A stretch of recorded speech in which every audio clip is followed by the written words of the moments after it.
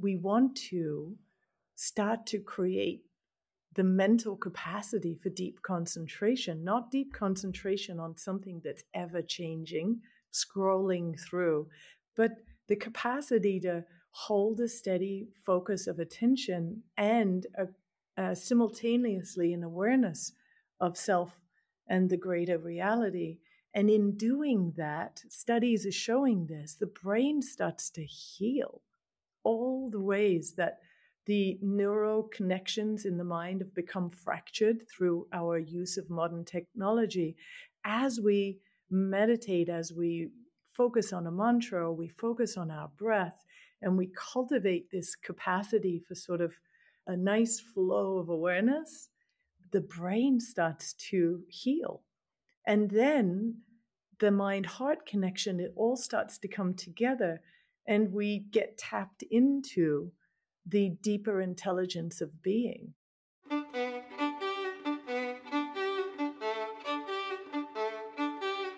Hi, I'm Derek Mills. Welcome to the Glow Podcast.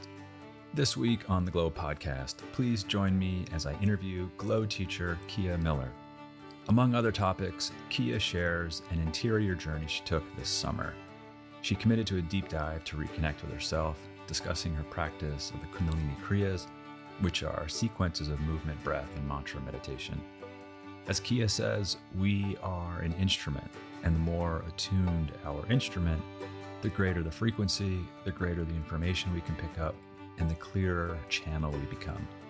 She makes it clear, as we often find in our Glow podcast interviews, that yoga is a catalyst for healing and self-discovery. I hope you enjoy my conversation with Kia Miller.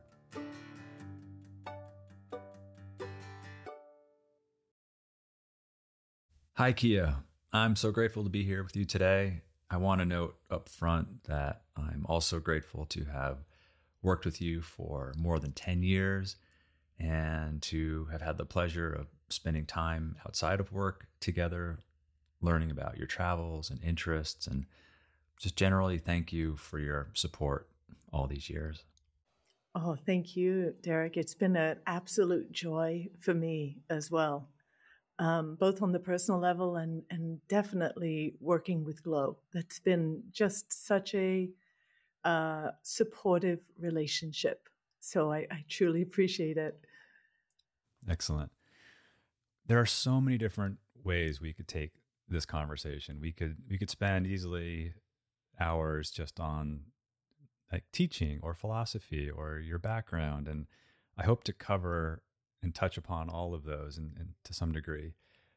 Leading up to our conversation, I started dipping into some of your recent classes that have focused on the emotional journey and sort of deepening our experience with our connection to emotions and feelings. And I wondered if that might be a good place for us to enter this conversation.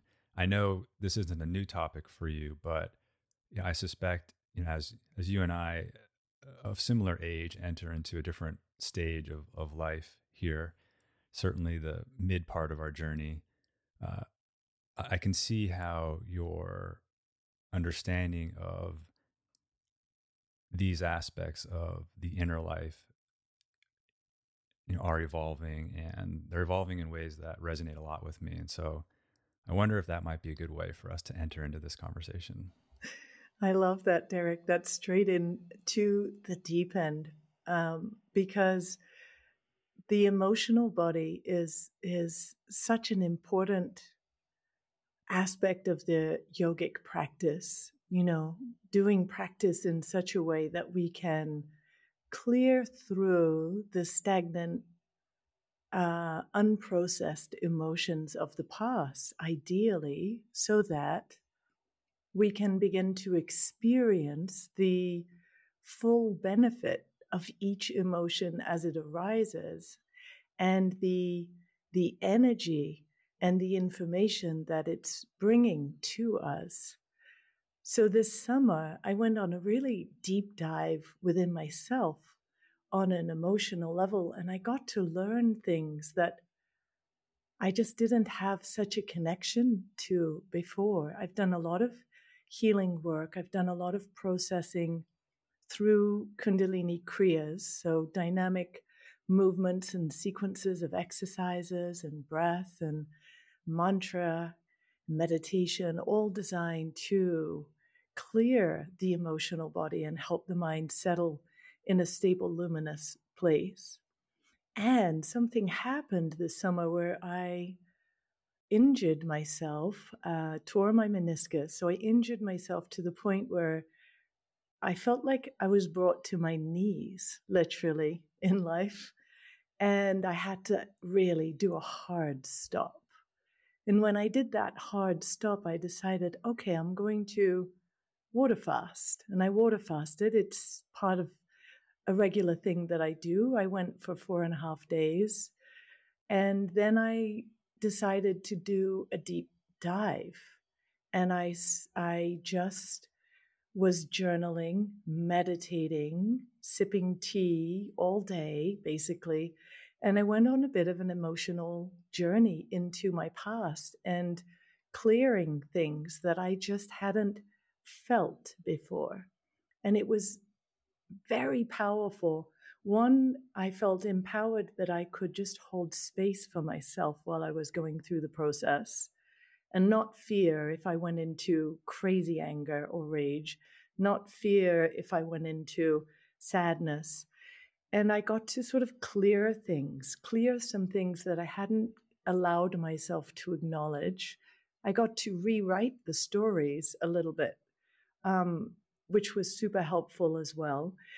And then I got to recognize how, culturally speaking, anger, fear, and sadness are not given the necessary space for so many of us in our life, that we've learned to suppress them some way or another.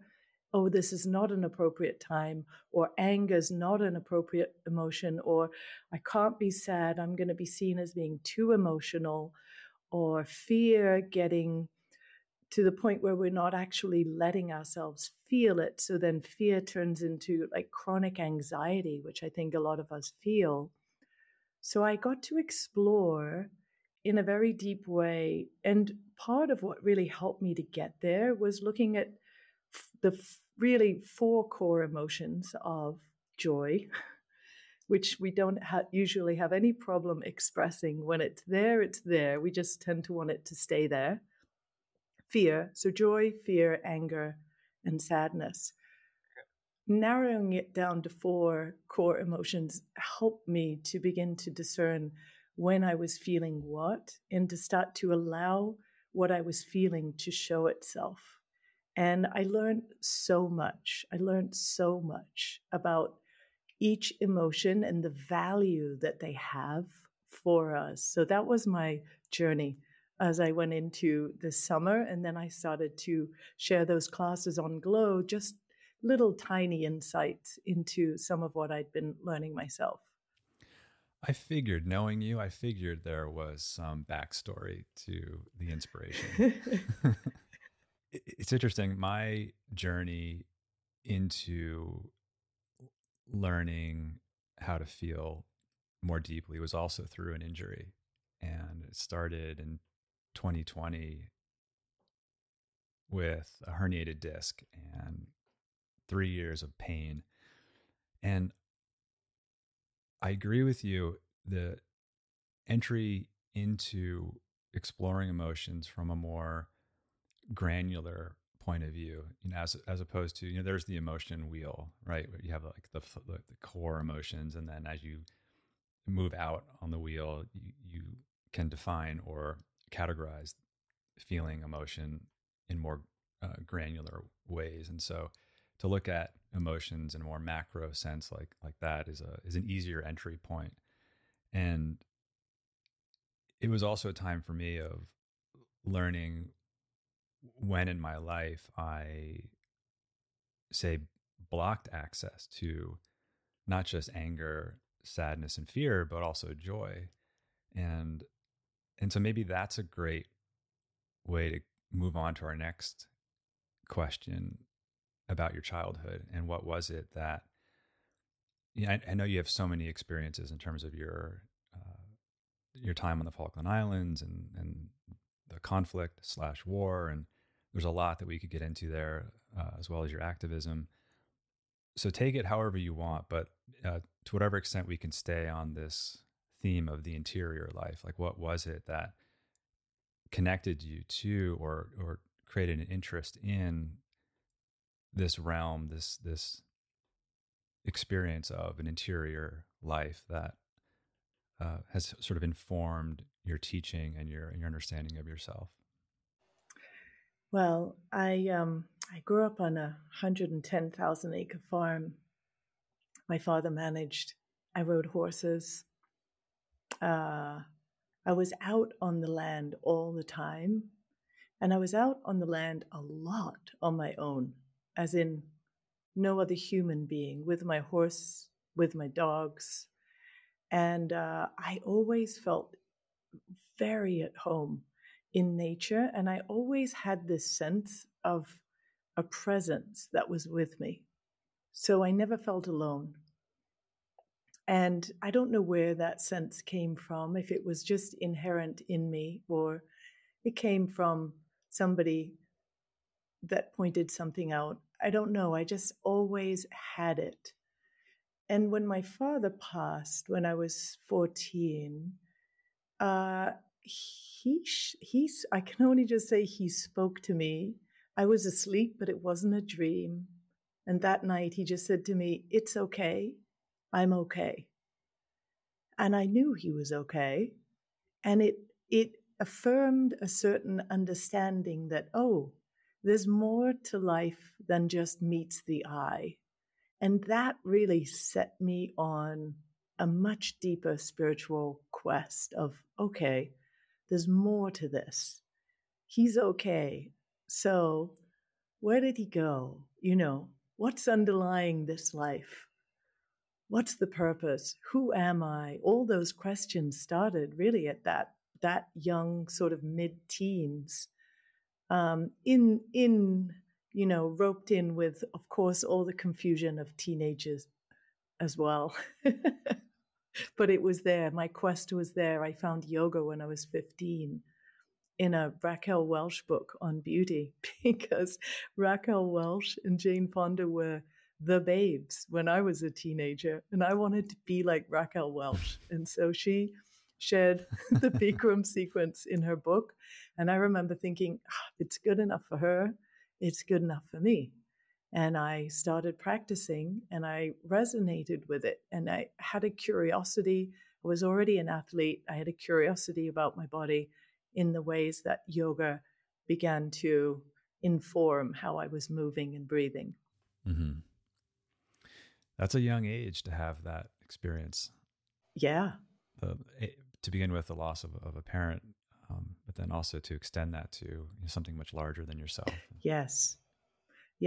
I mean, it was a great gift. I look back and see that as a great gift. And then for whatever reason that yoga then just immediately resonated with me. It was, a giant yes.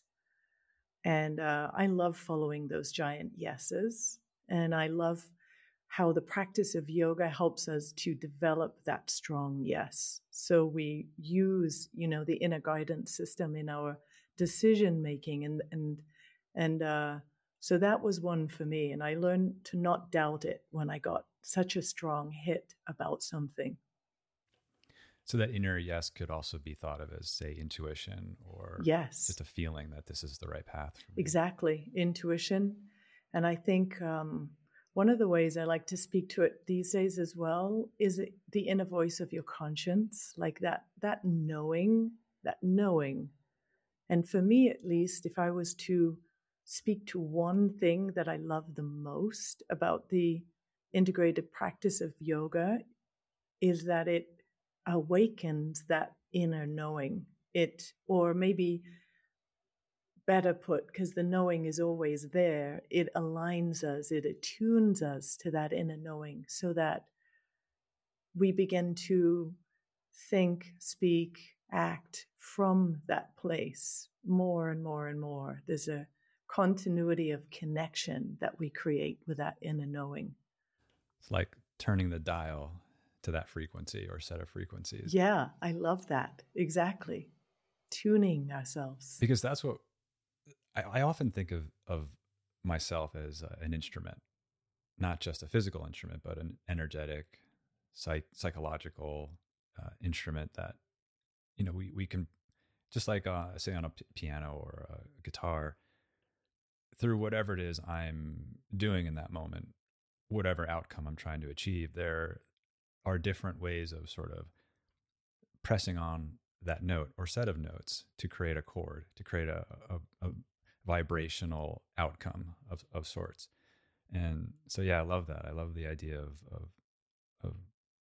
of us humans as a way of engaging with the world, engaging with ourselves, such that we can ultimately just make it easier or have greater access to, how to press on those notes in different moments.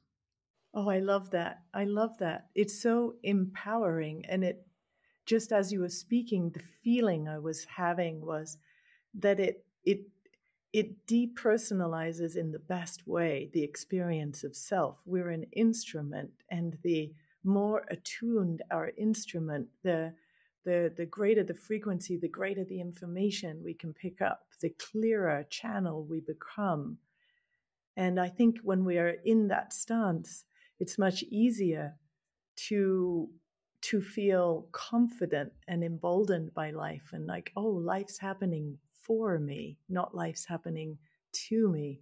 Oh, I have a choice here. I remember if I pick up my old guitar and it's out of tune, it's just not going to sound very good. But Yeah, right. if you spend a moment to tune it, now all of a sudden all kinds of creative notes can come through. And yes, I really see that is us. That is us. We are these incredible creative instruments. And, many would say that the human being has the most sophisticated nervous system and brain. And wow, how incredible is that? That, I think, is one of the things I fell in love with in the yoga tradition so early, was the stories of the extraordinary, almost like superhero capacities that the yogis created, sort of blowing away any preconceived idea of what we thought was possible. And that's really the most interesting part of the yogic practice to me these days. Well, twofold: both healing the wounds of the past, creating inner harmony and peace, but also leaning in towards this evolutionary part, this emerging self that we all are, and finding ways to keep tuning and tuning and tuning, and so that we become a clearer channel, and our creativity, which we all have, that inherent creativity, really gets to flow in the moment. It's super exciting to me. I think that's why I remain passionate all these years later about the power and the possibilities within yoga. Likely because it's, as you said, infinite. Yeah. You look at, so we'll stick on the guitar because I've been teaching myself for the last year and a half, and I'm so into it. I'm blown away by how much I'm into trying to learn how to play the guitar. And I look at the fretboard and I think, and the more I expand my sense of note combinations, scales, and et cetera, I see it as, wow, it's almost, it seems like it's infinite, all the different combinations. And same too with the human condition, like you're saying. And part of what attracted me as well to this word yoga, which ultimately is a set of practices, a set of yogas, plural, is the fact that there is a plurality. There isn't a sort of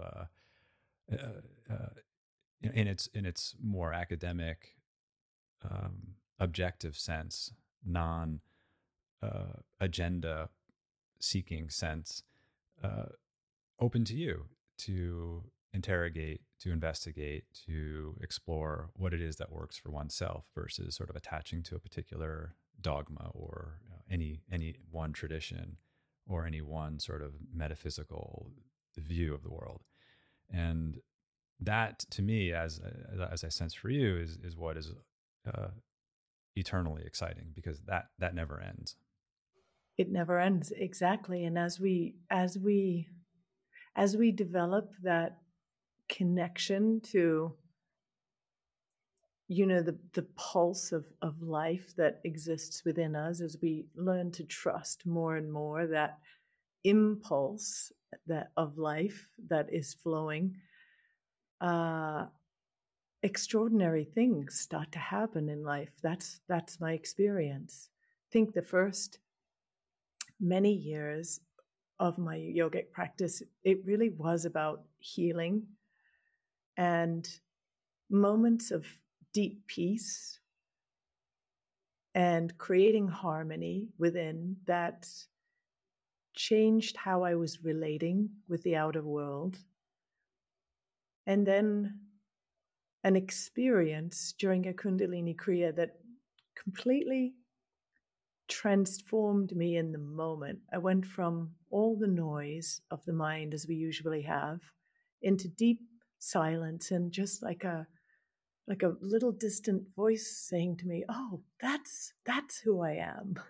As I kind of settled into myself, and in a glimpse, I just saw all of what I'd been projecting into the world as like false personas.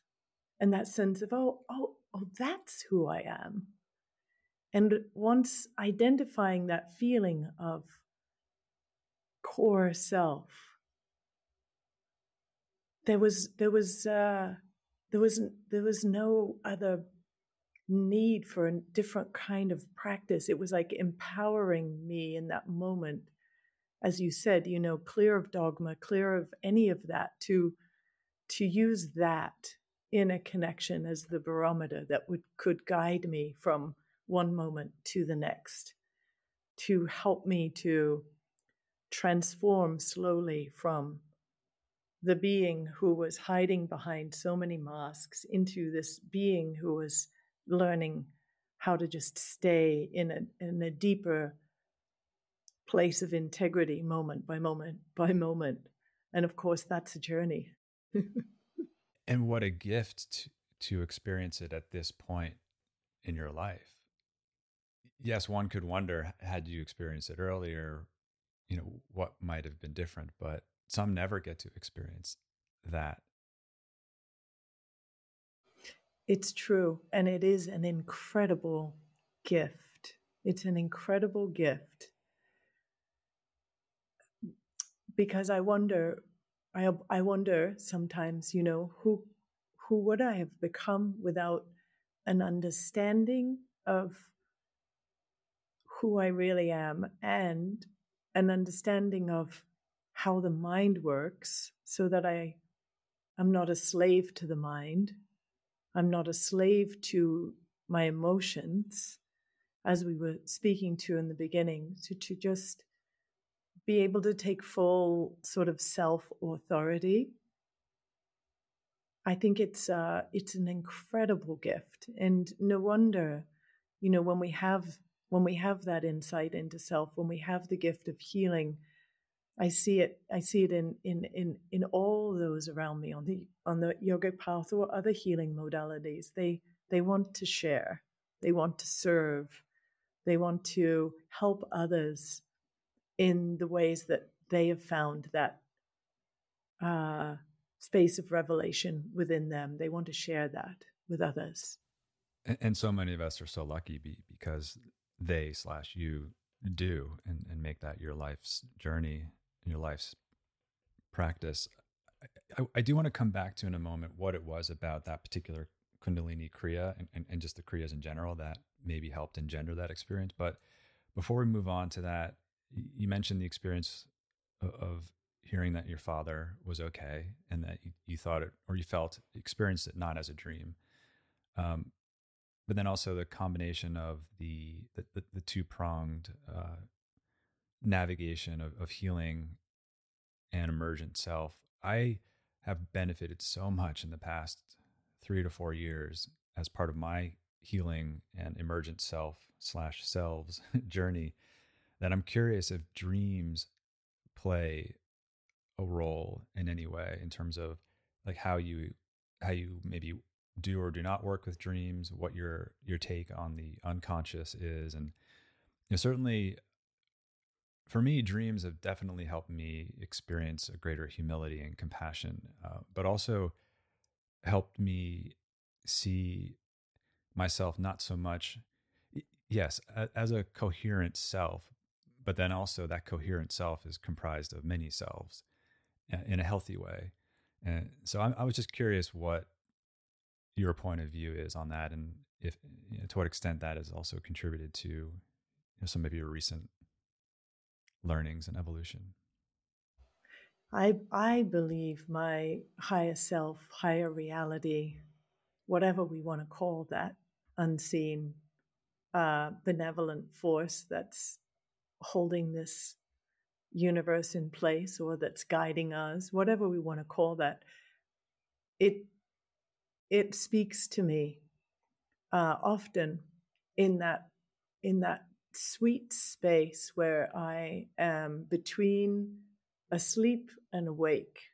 And often it will just flow in and just I receive all this insight that can completely change the way I'm relating in the day from the moment I wake up onwards. So I do believe that there's power in that. The yogis say that the superconscious state that we arrive in when we are in a state of yoga, a state of complete union, or as we might call samadhi, that state is the same as the state that we dip into when we are in deep sleep. It's the same brainwave state. It's just that in the superconscious state, we're aware. And when we drop into deep sleep, the mind, the sensory mind, closes down from the outside at least, and we're not then connected as a self. We're unconscious. And so we're dipping into this luminous mind state. We're just not aware of it at nighttime. And so I think oftentimes when we're going to sleep, there can be a lot of processing dreams, depending on what we've been mentally and emotionally engaged with. And when we're coming out of that deep superconscious state, we might still be processing if there's a lot going on in our lives, but we may also be in that sort of sweet place of receiving insight, seeing things more clearly that we can bring into our day. Last night, I was up a lot during the night and I was learning something. The funny thing is I was awake at times and I was actually sitting up and contemplating it. And yet this morning I couldn't remember it, but I know that it's there. There's a certain frequency where I really dialed in and learned something. And I think if I drop in deep enough, I could probably go back there. But yes, it's an infinite subject, isn't it? It's an infinite subject. I'm sure everyone listening could relate to the times where dreams have felt so healing or prophetic or any of the things that dreams can be, and that alert us to the fact that there's more going on than meets the eye. Yes, it seems perhaps the unconscious is monitoring what we do and somehow plays a role in our homeostasis, keeping things in check. The more I speak with people about dreams and read books about dreaming, the more confident I feel that dreams are playing a crucial role in our emotional health. But let's go back to this moment in the Kriya that you were referring to. Like, what is it about Kundalini Kriyas in general? And if there was something specific about that particular moment, like what was that? Yeah, well, two things there. I think with Kundalini Kriyas in particular, we're moving often dynamically. And that has a direct impact on the autonomic nervous system. So it starts to shift the autonomic nervous system and kind of give us an in to that deep operating system. And so it's powerful. Just for example, if you're spinning side to side, inhaling, exhaling, or any version of these dynamic moves, just creating a shift in the energy system, a shift in the brain, a shift in mind-body connection, mind-breath connection. It's all shifting slightly. And you're building energy. And usually in the Kriyas, there are a sequence of these, sometimes dynamic, sometimes stationary postures. And each posture is building energy. So you're enlivening energy. You're moving it from stuckness, and you're enlivening it, and then you're directing it, usually to the heart or to the third eye, and then you're stabilizing it. A lot of energy is awakened in the navel. That's what I was doing when I had that experience. I was really awakening energy in the navel to such a degree that it just flushed through my entire nervous system. And I had this awakening moment. But Kriyas do that. And often you're moving your body in ways that you don't in your daily life. And so that also stimulates something energetically different. Often you're doing something that for your ego's comfort is going on way too long and you want it to stop. But if you just persevere on a little bit, there's a breakthrough. It's like the grip of the control of the ego that's wanting to keep us the same, that's wanting to keep us safe. All of a sudden it releases and we get a glimpse beyond. Then we inhale, we hold the breath, and we pause, and all that energy that's been building and moving just, it stabilizes as we're paying attention. And the depth of stillness available in those moments between the poses is really, that's where the alchemy happens. We're still, the subtle body, the energy body is just still swirling until it too settles. The deeper you pay attention, the deeper the integration in that moment. And we get glimpses into the self beyond the limitations of the lower mind. We get glimpses into the feeling state where there's not that feeling, let's just say the feeling state where we're not grasping for anything and neither are we pushing away. There's such a sense of wholeness in the moment that we're not waiting for the next moment to show up so that we're okay. And we're not trying to fix anything in the past. We're just in the okayness of the moment. And the longer we stay there, and studies are being done nowadays that show this, the longer you stay there in that place, the more the whole physiology of the body starts to shift to reflect that state. And the more emotionally you begin to balance and attune to that state. So going back to our idea of the tuning of the instrument, this is what we're doing through the practice.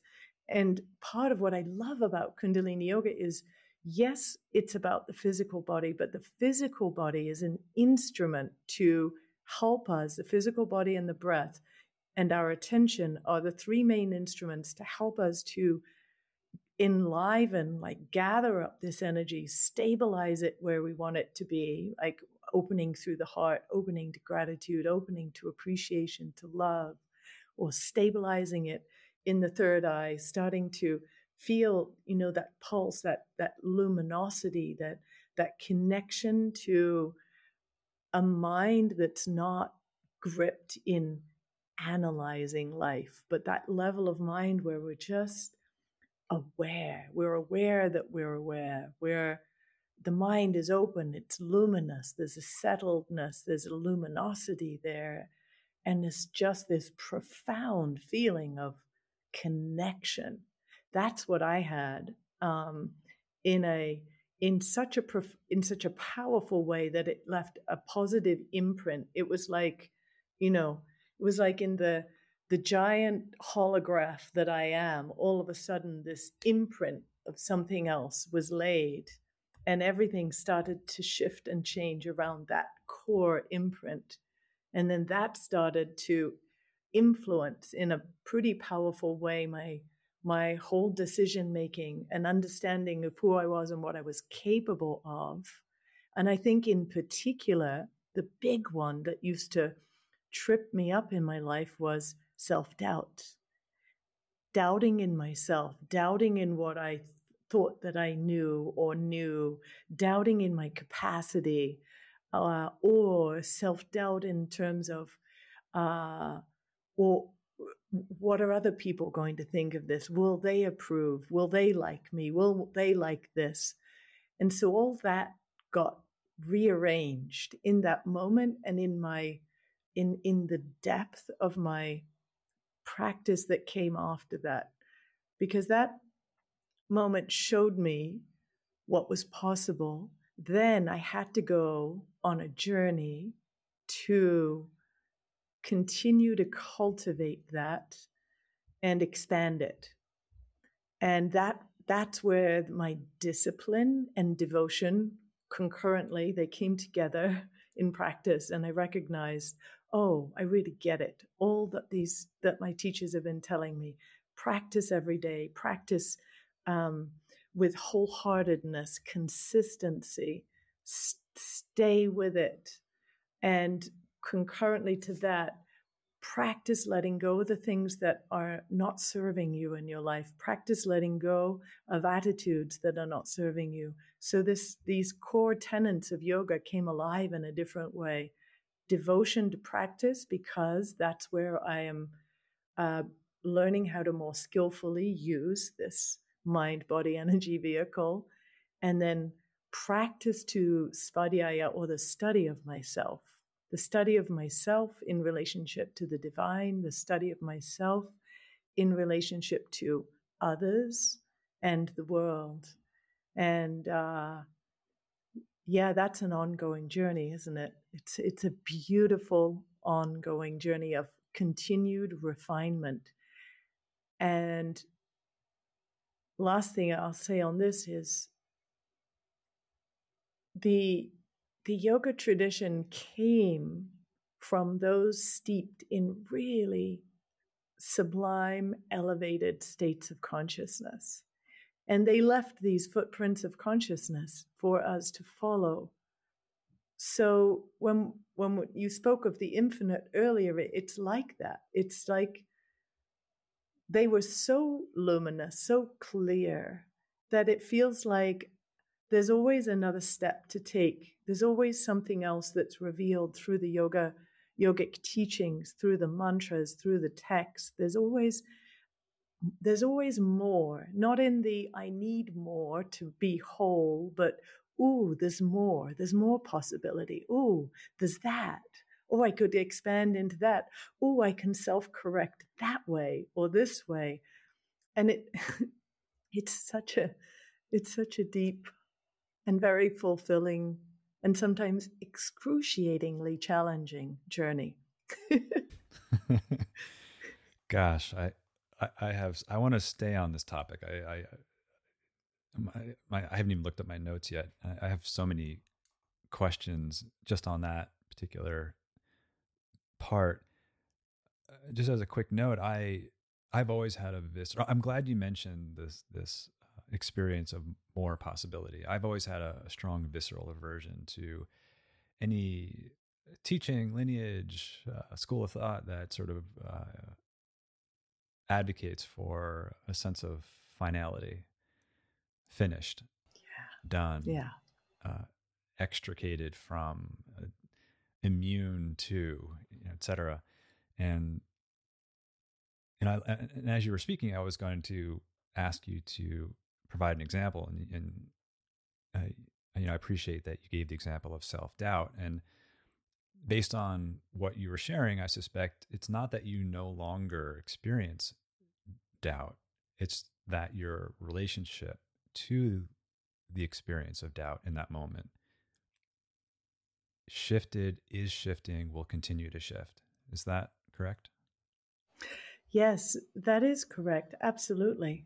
And I feel that it's the same for so many of these whether it's self-doubt or whether it's need for approval or whatever the thing is that's tripping us up.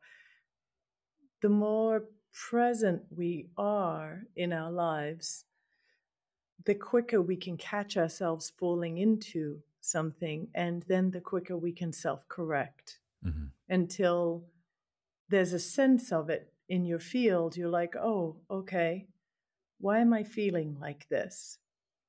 And to me, that's the most empowering thing. Okay, well, why am I feeling like this? What's really going on? And taking a moment to stop, like pause, tune in, feel what I need to feel, and then move on from that place. Because I think for myself, at least, and for many of us, we just try to push away the things that we don't want to have to deal with in the moment, and yet they come in for such a powerful reason. They're there. They're not just there randomly. They're there because there's something in you that needs to be looked at. For example, if I'm really ungrounded and I haven't taken a moment to connect and really tune in, then that self-doubt could easily come in and throw me off my center, or my need for approval, or whatever those core unconscious driving desires may be. And so learning to pause, to stop, to connect, to be okay, to take these moments of self-reflection, self-correction. And a lot of that for me has been learning to slow down so that I can be sensitive to what's arising in the moment. I can make myself bigger and make space for it, and not use so much energy trying to push away things that are just feel like they're taking me off wherever my mind wants me to be. So then what happens is we become more emotionally intelligent and tapped in at a deeper level, because of how much energy is taken from the creativity with which we engage in the moment. So much energy is taken from that if we are trying to push things away that we are deeming to be undesirable in the moment. And then the practice is there because sometimes that which we're deeming to be undesirable can have such an intense pull on us mentally and emotionally that it can threaten to overpower our sense of self in the moment. So I really recognize that that's true for so many. And so in that case, the practice is there to help to raise your energy, to attune you to a different frequency, to clear your mind so you can more clearly perceive that which was threatening to overcome you emotionally, mentally. You can perceive it from a different place. It has less power over you.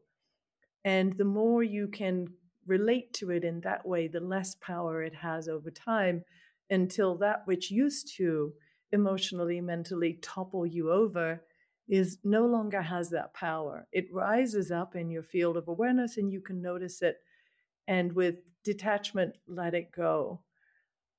So to me, that's the deepest work of yoga. And when I speak to challenge, it's usually some aspect of myself that's rising up, that's been living in the unconscious, that is some aspect of my ego, my need, my I, me, my mine, whatever that is, whether that's coming in the negative form of doubt or whether it's coming in an attachment to whatever.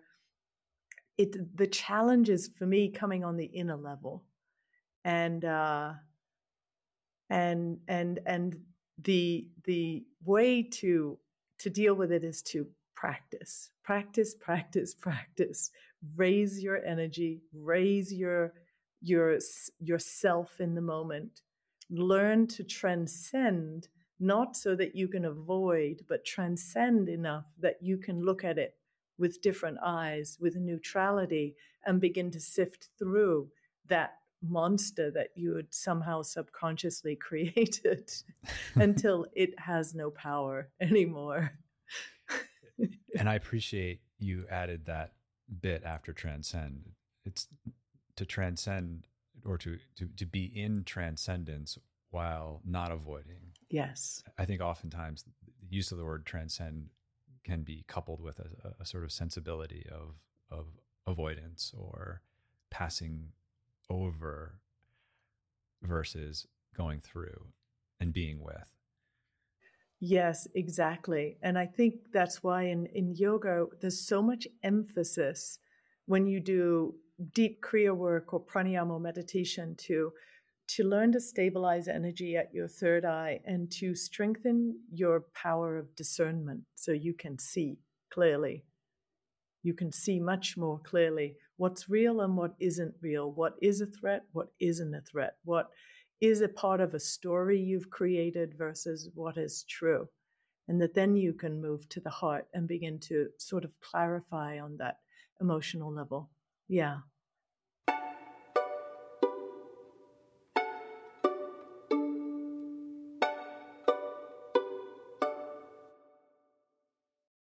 I want to bring it back for a moment to the initial question, like what is it about these kriyas and the experience that one has during them? And I've heard you speak to this. If any of this has sounded a little sort of inaccessible or esoteric, I've heard you speak to how simply the experience of, why am I doing this? Or I feel silly doing this, or gosh, I just want to stop. Or can you expand on that? Because I think that also, is a very powerful entry point to maybe someone experiencing it for the first few times. Yeah. So, well, fun and laughter is a really good thing in all of this because we can speak about it and it can sound so esoteric and somewhat daunting and perhaps somewhat dry and like, well, where's the fun in all that?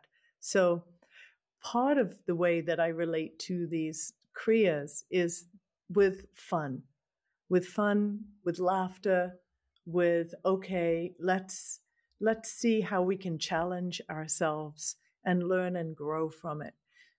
Because the kriyas often put us in these very strange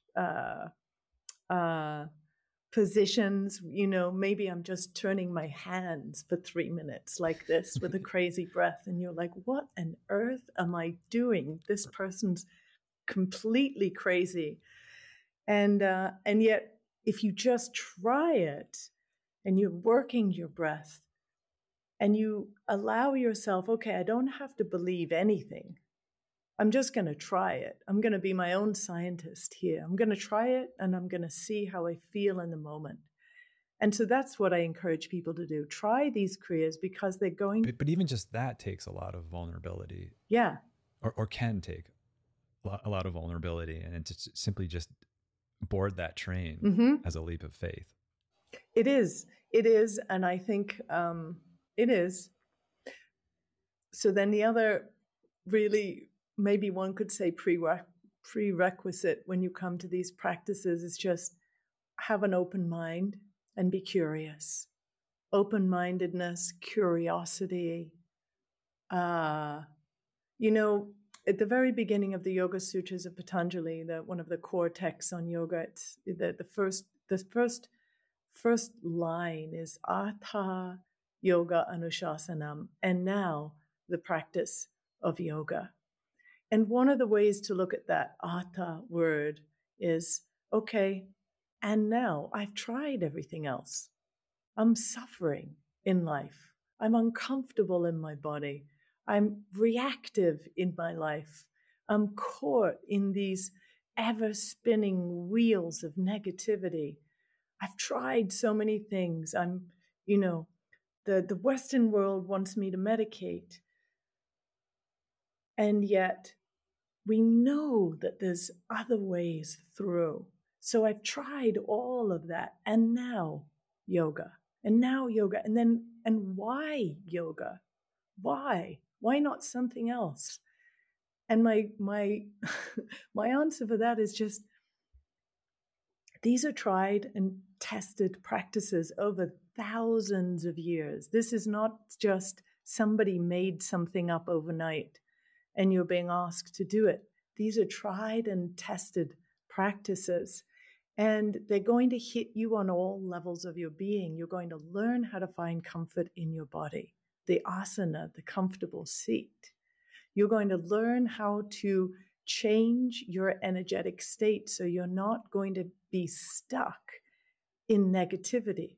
You're not going to be stuck in your depression or stuck in a chronic state of anxiety. There's ways, using these movements, using these kriyas to transform our state of being. And then there's meditations, there's breath work, there's mantra, using sound to really hone the mind, to train your mind and heal your mind. I think the thing about our modern lives is we spend so much time on these devices, and it's affecting the mind chemistry. It's affecting the way our minds are wired. And we want to start to create the mental capacity for deep concentration, not deep concentration on something that's ever changing, scrolling through, but the capacity to hold a steady focus of attention and simultaneously an awareness of self and the greater reality. And in doing that, studies are showing this, the brain starts to heal. All the ways that the neural connections in the mind have become fractured through our use of modern technology. As we meditate, as we focus on a mantra, or we focus on our breath, and we cultivate this capacity for sort of a nice flow of awareness, the brain starts to heal. And then the mind-heart connection, it all starts to come together. And we get tapped into the deeper intelligence of being, and that sense of loneliness and disconnection that can plague us so deeply at times, it disappears because the intelligence of our being is on board. And then we realize, oh, there's nothing wrong with me, that I feel disconnected, dissociated, distracted, whatever that may be. It's not a core flaw with ourself. It's just that we're out of tune. We're out of tune, and we keep doing things that bring us more out of tune. And wow, what could happen if we got in tune? And what could happen if we got into not just individually, but what could happen if collectively we got in tune? That's where the emergent possibilities start to come through the collective, and we find solutions for things we didn't think there were solutions for before. And we start to access deeper, flow state that athletes speak about so much. It's there and available for each and every one of us. It's in fact our natural state of being. And these practices are designed to bring us to that. It's not a dogma. We don't have to believe in anything but ourselves and our own capacity using certain techniques and tools to heal and to access greater states of consciousness, to release ancestral stuff that we've all been carrying. It's like the possibilities that exist for us are endless and so exciting. And when I see people light up through doing a practice, it's so joyful for me to see somebody either burst into tears and then from tears move into pure joy, and then to see and witness that feeling of clarity and lightness of being that comes over one from seeing how much power they have and that they can tap into through the practice. So, and how have you found teaching online? What has surprised you about it? I love teaching online. I always loved it. And what it is when I look into the camera, I feel like there's no such thing as time and space. That whoever is connecting with me, whenever they're connecting with me, that we're together in the now. And I've always felt that when I'm sharing my classes, that I'm with you, whoever you are, in that moment that you're practicing. We're together. That exists. In the eternal now, that moment exists, and we're together. And I feel that. And that's what I have reflected to so many people, from so many people to me. Oh, I feel like I'm really with you. And that's what I've learned since COVID, is how connected we all are through the unified field. You know, what the quantum physicists call the unified field, what the yogis call the Hiranyagarbha, the womb of life. That the space that connects us all is not devoid, it's not empty, it's full, brimming with intelligence, brimming with the subtlest form of consciousness. And what I feel is when we practice, and we're all in different parts of the world, that we're connecting through the unified field. It's like a palpable sense that I have now.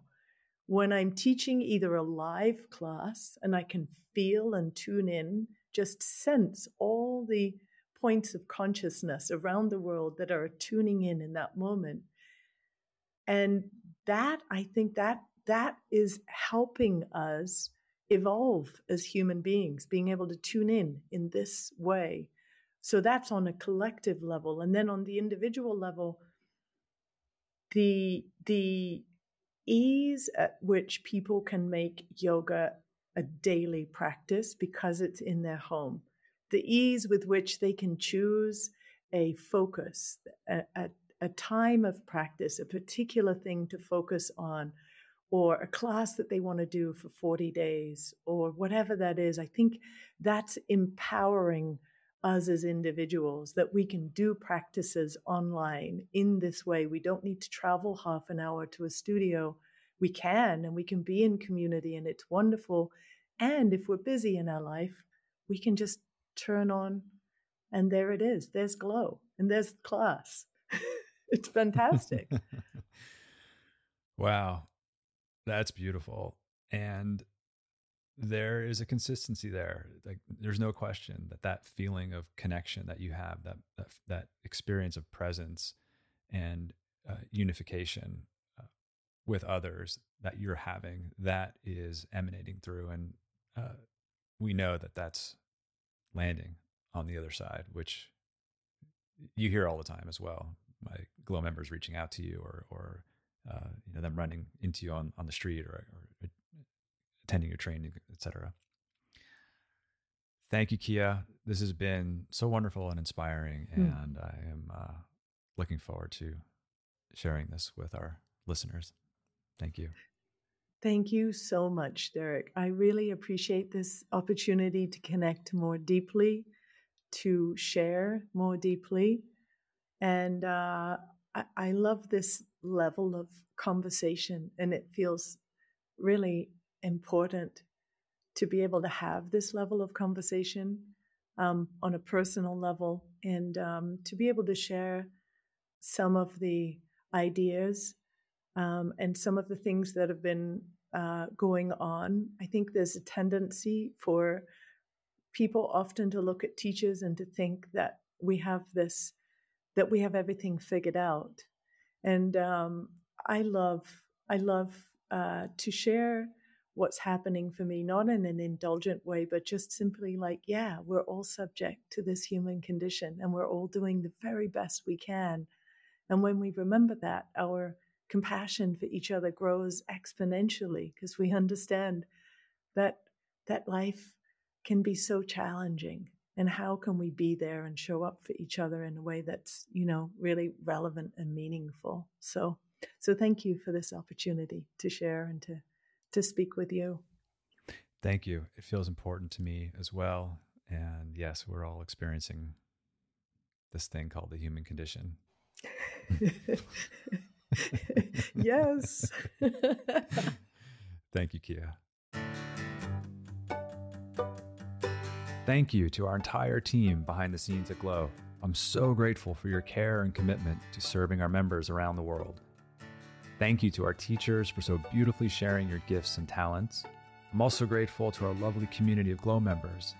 You've supported us since 2008, and because of you, we get to continue to do the work we love.